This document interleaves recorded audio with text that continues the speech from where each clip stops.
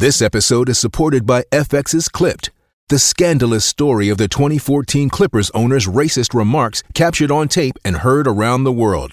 The series charts the tape's impact on a dysfunctional basketball organization striving to win against their reputation as the most cursed team in the league. Starring Lawrence Fishburne, Jackie Weaver, Cleopatra Coleman, and Ed O'Neill.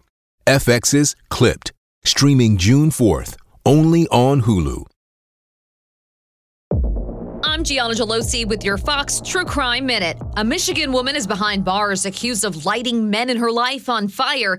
52-year-old Julie Boxley arrested on first-degree murder and arson charges this month, stemming from a March 5th house fire that claimed the life of 72-year-old Glenn Andrews, a local butcher. At the time, Boxley was living with Andrews to help care for his sick wife, Linda. Andrews spent 2 weeks in a burn center before passing away. Boxley also faces charges in a separate case for trying to set her then-husband, James, on fire in their apartment on Christmas Day, 2021, but is yet to be arraigned. James says he awoke to Julie pouring liquid on him while he was in bed. When he realized what was happening, he jumped out of bed and asked Julie what's going on. He says she started lighting matches and throwing them at him. He wasn't hurt. Julie's lawyer says she has a history of severe mental health issues. There's more on the story at foxnews.com. Subscribe to the Fox True Crime Podcast with Emily Campagno. I'm Gianna Gelosi with your Fox True Crime Minute.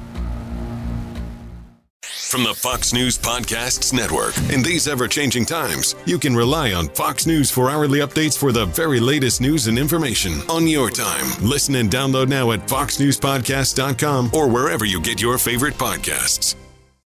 Listen to Fox News Podcast shows ad-free on Fox News Podcast Plus, on Apple Podcast, Amazon Music with your Prime membership, or follow wherever you get your podcasts.